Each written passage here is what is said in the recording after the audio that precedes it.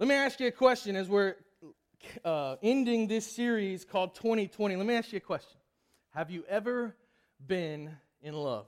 I mean, think back to that first moment when you had the heart. Like that heart just warmed up and you had that feeling. Some of the married couples in the room going, I don't remember what you're talking about, but I'm kidding, I kid.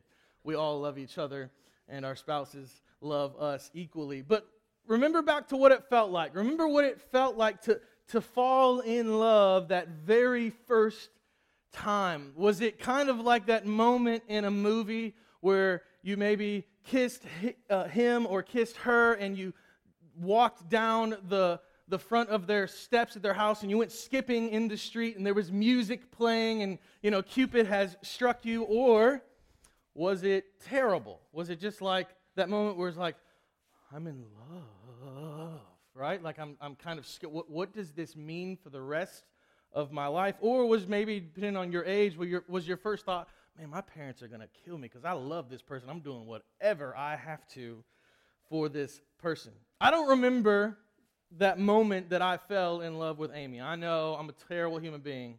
I don't remember the specific moment. What I do remember, though, is the first time that I met her. So I had recently gotten back from college because I was such an amazing student. My dad said, you're not going back the second semester. You're going to stay at home. And so I came home and I walk into, at that time, was a college and like high school youth group night. It was kind of a combined night of worship. And my dad was the youth pastor, and I walk in and I sit down, and a friend of mine kind of nudges me and says, hey, there's this girl over there, and she's checking you out. And I'm like, oh yeah? Who's this, right? And of course, her story might be a little different, but mine's the correct one. And so I begin to notice that she's noticing me, and so I'm noticing her, and how that goes. And after the church service, I was Mr. Cool, right? I had to play it cool, so I took a few minutes. I let her, we kind of go, we had a gym right below where we met, and so everyone would kind of hang out and play basketball, and there was some pews kind of sitting aside of it, kind of like chairs where you go and hang out. And she was hanging out there, so I took a few minutes to kind of casually stroll down there, and I go to sit on the pew, and I'll kind of put my arm near her, not around her, because that'd be weird, because it's the first time I don't even know her name yet. And I'm like, hey, girl, what's your number? Right? And it was the sleaziest thing you could do. And somehow, some way, it worked. Somehow, some way, I got the digits. And from then on, she changed my life radically, and it was an amazing friendship that we began. For many months, actually, we began to talk on the phone for hours, and years later, I found out she hated talking on the phone, but somehow this gorgeous face got it to happen.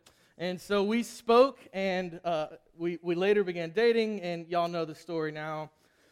But even today, as I prepare sermons, she is someone that I go to, and I say, hey, what do you think about this line? What do you think about this? She greatly impacts my life. The closer that we grow, the more impact that she has on me, and hopefully vice versa. Now, because of that great impact, what you need to know is that no one can hurt me like she can hurt me. No one can cheer me up like she can cheer me up. The place that she holds in my life is one like no other, so to speak. But she has literally shaped, in many ways, my theology. She has shaped the way I see people. She has shaped the way I love. She has certainly shaped the way I communicate.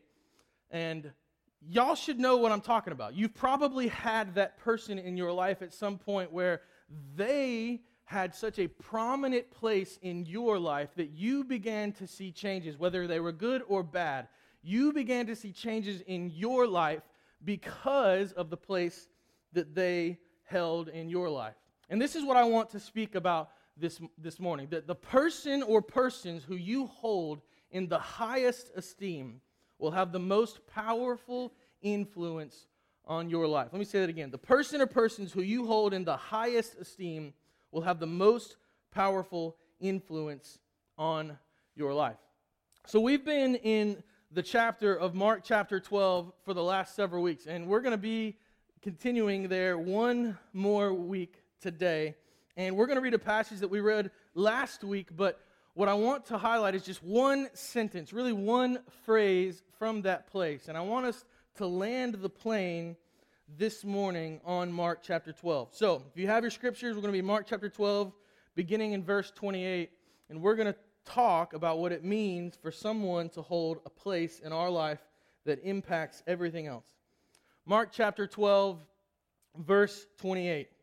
And one of the scribes came up and heard them disputing with one another, and seeing that he answered them well, asked him, which commandment is the most important of all? Jesus answered, the most important is, hear, O Israel, the Lord our God, the Lord is one, and you shall love the Lord your God with all your heart, with all your soul, with all your mind, and with all your strength. And the second is this. Remember, we spoke about that last week. You shall love your neighbor as yourself. There is no other commandment greater than these. And the scribe said to him, you are right, teacher. You have truly said that he is one, and there is no one other besides him. And to love him with all the heart and with all the understanding, with all the strength, and to love one's neighbor as oneself is much more than all whole burnt offerings and sacrifices. And when Jesus saw that he had answered wisely, he said to him, you are not far from the kingdom of God. And after that, no one dared to ask him any more questions. He said, you are not far from the kingdom of God. If you've been tracking with us over the past several weeks, week one, we talked about taking intentional action, and we saw how through Scripture that God has called you and I to take intentional actions, not to just merely have good intentions, but to take actions off of those intentions. And then we looked at how we need to love God, and everything that we do in this life, everything that is good comes from that idea and that place of loving God. And then last week, we saw that just as equally as important it is to love God, we are to love people. And then today, we end this passage, and it says, you are not far from the kingdom of God. Jesus is speaking to the scribe, and notice that Jesus does not affirm that the scribe is in the kingdom of God. The scribe gives him a correct answer. And if you'll think back to Mark chapter 12, Jesus is approached by several different people. I mean, he's probably approached by about 8 different people. And on 8 different occasions, he does not give these people any answer whatsoever. But somehow, some way, this scribe approaches him with a question, and he answers this person's question. And yet, at the end of the answer, he says, yeah, you get it, but you are not far from the kingdom of God. And that, to me, when I read that, it struck me, okay, what, A, is the kingdom of God? And then what, B, does it take to be in the kingdom? Like, if you look at this scribe's answer, it's a pretty solid answer. I mean, he kind of understands what it means to follow God, and yet God in himself, incarnate, looks back at this scribe and says, you are not far from the kingdom. So what is the kingdom of God? That's the first part that I want to answer today. And it's a pretty simple thing, but if we look at the breakdown of kingdom of God and kingdom of heaven are used synonymously throughout Scripture. And combined, they're used about 80 different times in the New Testament. Jesus uses them the most, and he says, kingdom of God, kingdom of heaven. But what is the kingdom of God? I mean, Jesus says the kingdom of God is at hand, and at different other times he says, in order to be in the kingdom of God, you must do X, Y, Z, and he refers to this kingdom so often in Scripture, but yet if we as Christ followers leave this place, go to lunch, and someone asks you, hey, what did the pastor preach about today? You say, oh, the kingdom of God, and they replied to you saying, what is the kingdom of God? What would your answer be? I mean, that's a pretty weird thing. Like when I think about kingdom of God, what does that mean? And so I want to break it down very quickly, and first to say that it is complex while simultaneously not being complex at all. So if we look at the term kingdom, that implies that there is a king who is sovereign over something. That's exactly what kingdom implies. That's kind of what it means. You break down, you look at this kingdom idea. In Greek, it's the word basileia, and it indicates royal sovereignty of monarchy, meaning there's one leader in the functional sense, and the realm or the specific in the geographical sense. So what that basically means in English is that what a kingdom has is it has one leader who rules over it both in function and this person rules over it in geography as well. So it's not only a physical sense, which we would think of. I think most of us, when we hear kingdom, at least I do, I think of like the UK. I think of the Queen and the King, and I think of that functionality. They have a geographical land that they govern, they lord over, so to speak. But there's also a functional sense that if I am a Briton and I leave that geographical land, am I still a Briton? Absolutely. Do I still report to the kingdom of Britain? Absolutely I do. So there's not only a geographical sense, but there's this idea that the kingdom is something that reigns over all of its people, and so does that king. Scripture makes it very clear in Exodus 19, in 1 Peter, and in several other places that what God has called of His people is to be a set-apart people. They are not like every single person in this world. They are different. They have been redeemed, chosen, adopted, and they are a royal priesthood that Peter says is set apart. They are the kingdom of God. So, the kingdom of God is both where God's people, both spiritually and eventually physical, reside. Meaning, if you are a member of God's kingdom, you spiritually reside in God's kingdom. And right now, as we live in this fallen world, we are all just people who live on earth. But eventually what will happen, God will redeem all things, and His people, His sovereign nation, will then geographically reside in His kingdom. I hope that makes sense, and I hope you kind of can wrap your brain around that idea, because on one hand, like I said, it is complex, but on the other hand, it's really not. When you become a Christ follower, you are put into the spiritual kingdom of God. But obviously, you and I still live where? Here. And one day, we will geographically reside with the Lord. But what does all this have to do with being in the kingdom of God? Let's go back to the scribe and Jesus' conversation.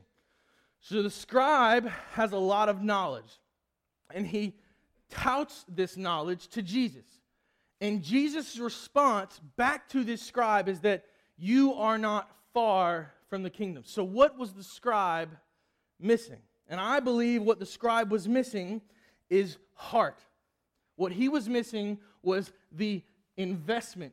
See, the scribe knew what it meant to follow God. He knew that you were to love the Lord your God with all your heart, soul, mind, and strength, and that you were to love people or love your neighbor as yourself.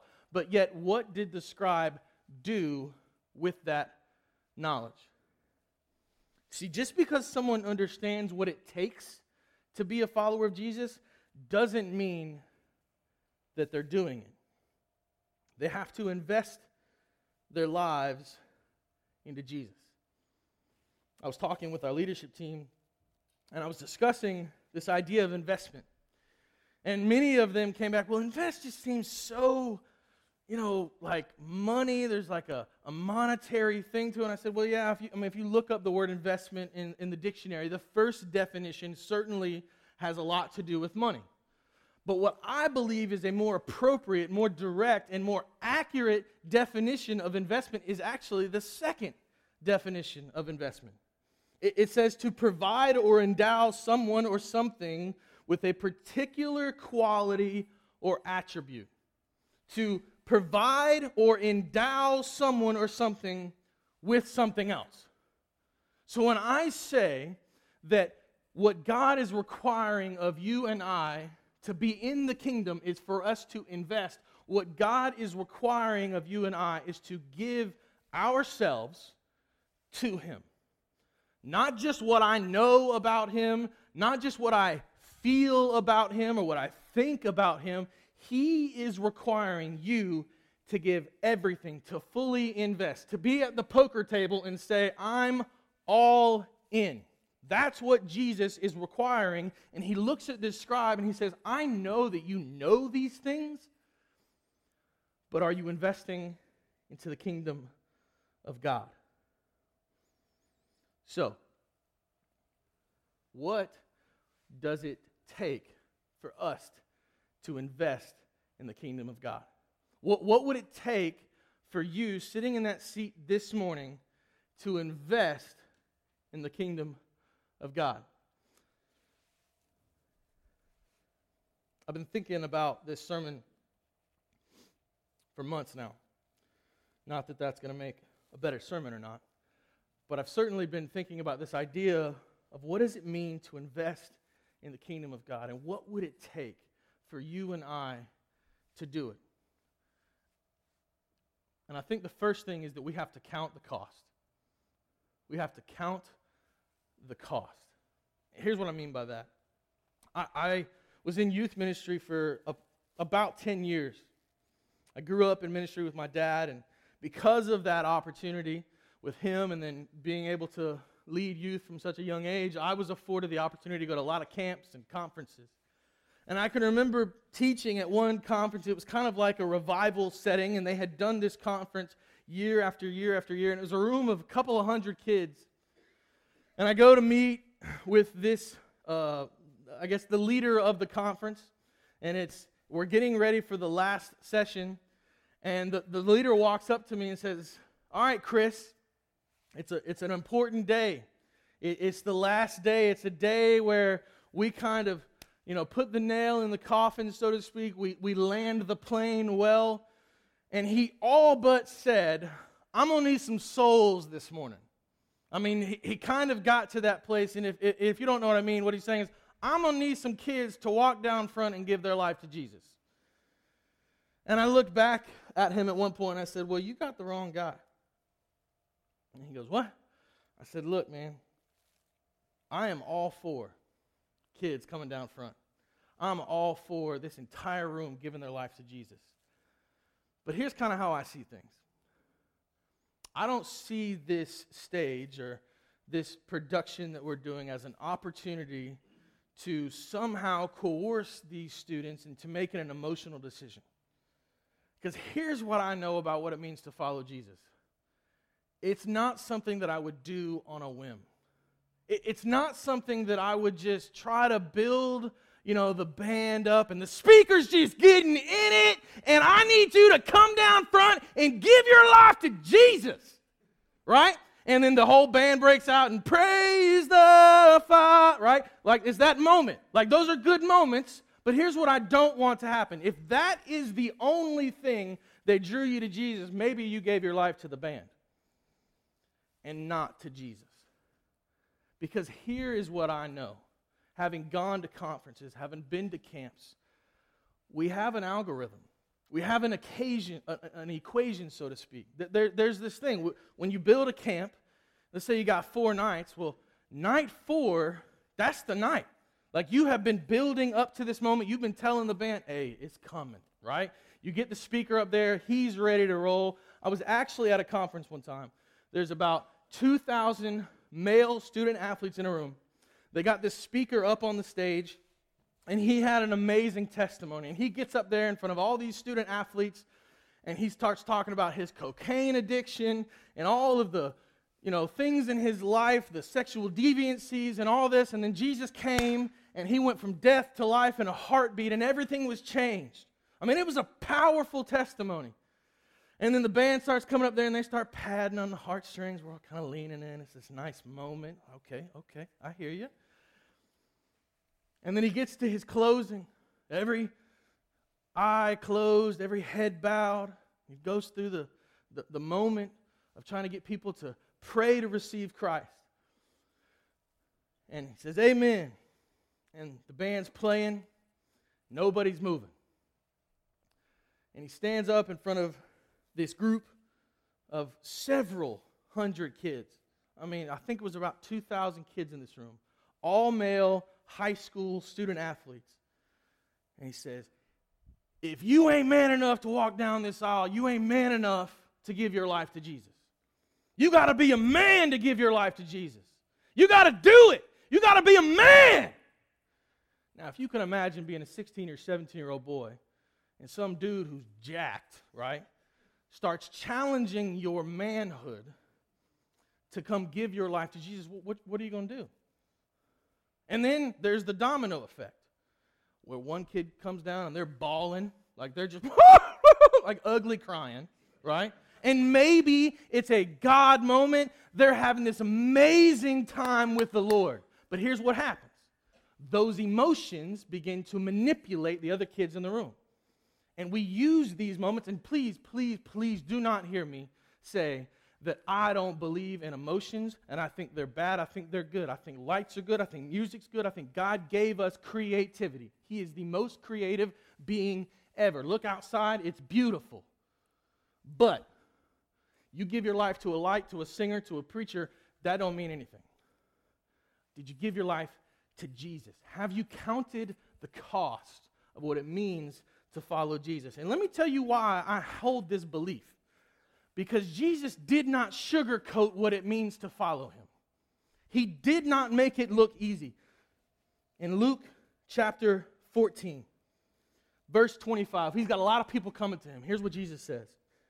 Now great crowds accompanied him, and he turned and said to them, if anyone comes to me and does not hate his own father and mother and wife and children and brothers and sisters, yes, and even his own life, hate your own life, he cannot be my disciple.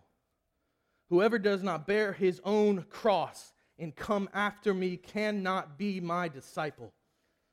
For which of you desiring to build a tower does not first sit down and count the cost, whether he has enough to complete it? Otherwise, when he has laid a foundation and is not able to finish, all who see it begin to mock him, saying, this man began to build and was not able to finish. Or what king going out to encounter another king in war will not sit down first and deliberate whether he is able with 10,000 to meet who comes against him with 20,000? And if not, while the other is yet a great way off, he sends a delegation and asks for terms of peace.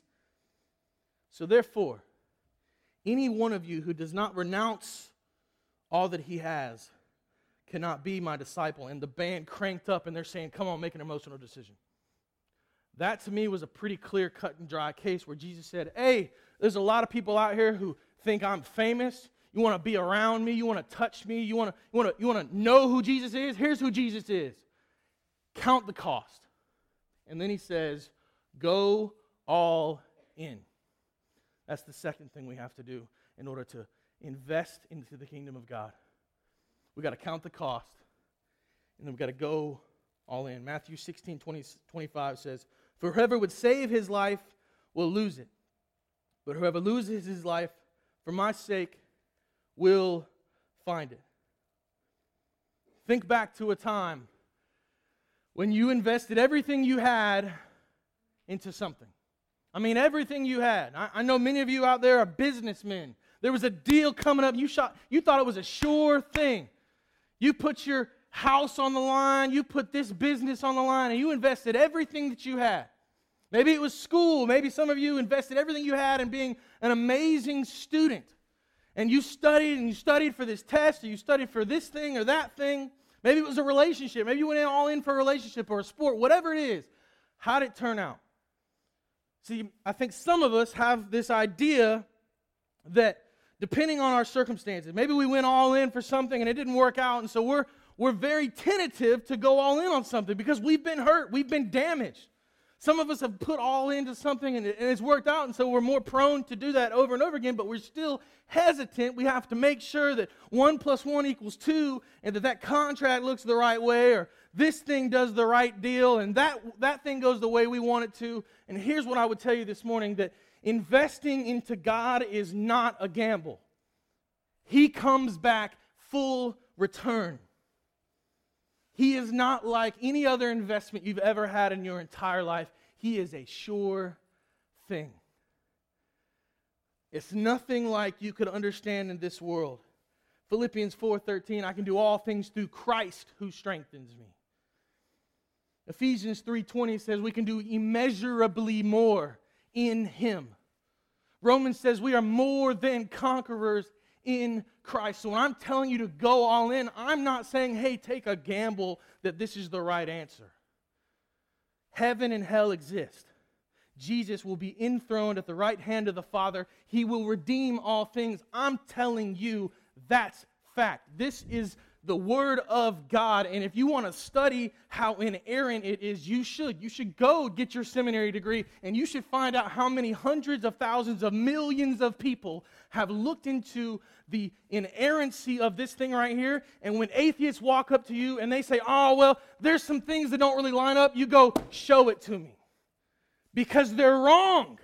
They're flat wrong. They don't have enough education. They've been blinded by Satan. They have no clue. And I'm telling you, I know I might sound like that traditional, like Southern Baptist preacher right now, but I'm telling you, this does not come back null and void. It is the investment of a lifetime, literally. Count the cost and invest everything you have into God.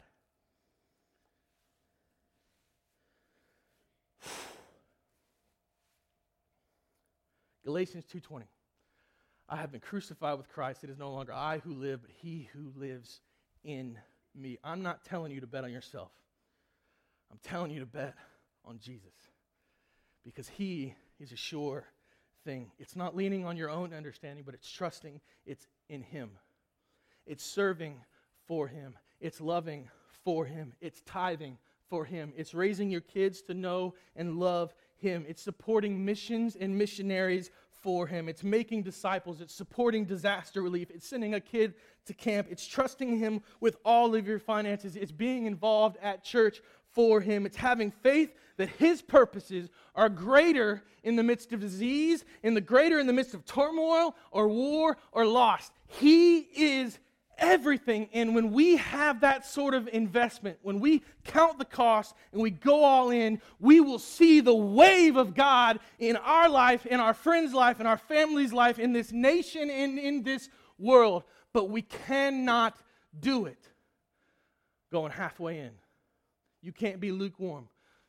He says it in Revelation 7. The church at Laodicea was neither hot nor cold. They were lukewarm, and He spit them out of their mouth. He does not want you to kind of, that cold bath. You kind of, I don't know about all that. No. Go all in.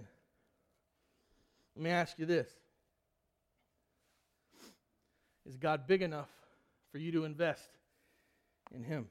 To completely give yourself to Him?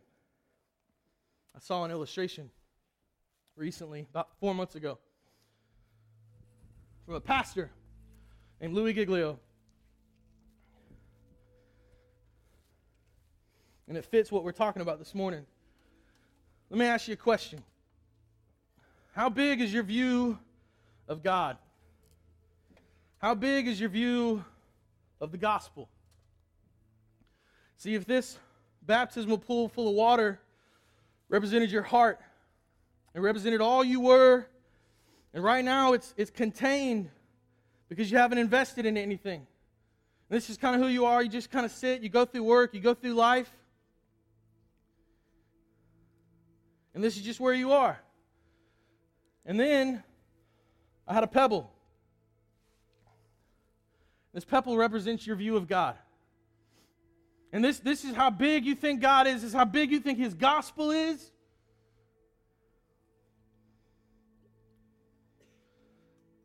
That's how big the wave He's going to make in your life.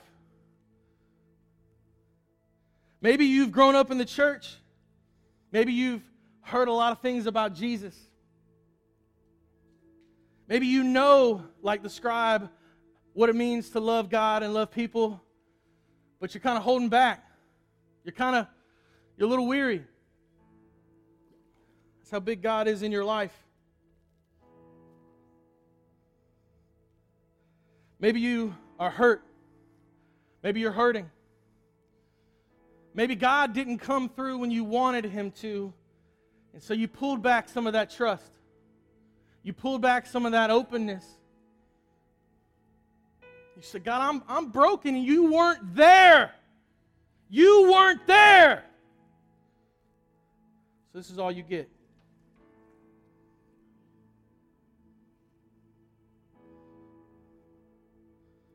I've seen turmoil. I've seen loss. I've seen war. God, I'm working on it. I'm working to trust you. But right now, this is all I've got. It's all I've got. And we hold this view of God, author, creator of heaven and earth, sent His Son to come die for you, even when you weren't even a thought in your mother's eye.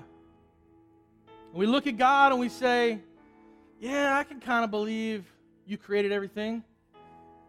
There might be a little evolution in there somewhere. Maybe there's more roads to heaven than just your Son. I don't know. I struggle. There's so much coming at me. I just can't trust. And then we wonder why our children, why our communities aren't safe. Because we hold a view of God to where He's not protecting us. He can't change your neighbor. He can't impact that person who came from loss, who knows no better. He can't reach those people. Because that's how big He is. What would happen? What would happen if we began to have a different view of God? What would happen if we began, unlike the scribe, with just knowledge? What would happen if we looked at God and said, man, if you created everything, if you sent your Son for me before I was ever here, maybe you are big.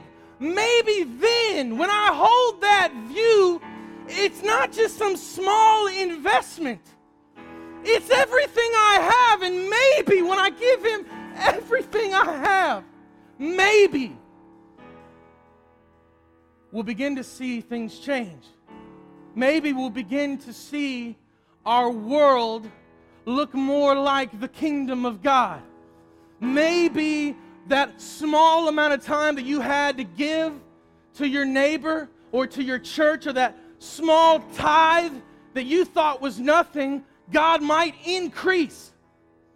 Maybe that problem child you have, maybe when you begin to believe that God is big enough to trust in Him, to lean on His ways, His understanding, and not yours, and not some psychology book alone, but on God, maybe then will He make an impact greater than we could ever imagine. Second row, you might get wet. It's coming. Because here's the deal. When we invest into a God who is big and He is grand, the impact that He has in our life will not stay in the tub. It will come out. It will impact those that don't want to get wet. It's going to happen. That's how big He is. What if we had a God-sized view of Him and His gospel? What if? What if God was everything?